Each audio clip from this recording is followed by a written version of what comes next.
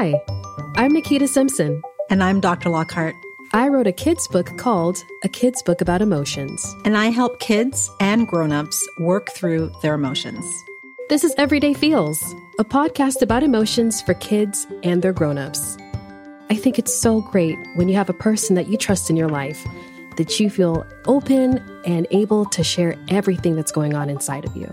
I agree, Nikita, because I think it takes so much confidence and bravery in sharing our stories and being vulnerable, because we're trying to normalize talking about feelings and emotions. That means that we all have them, and it's okay to talk about them because we all feel them. Emotions are a powerful way for us to understand the world around us and in us.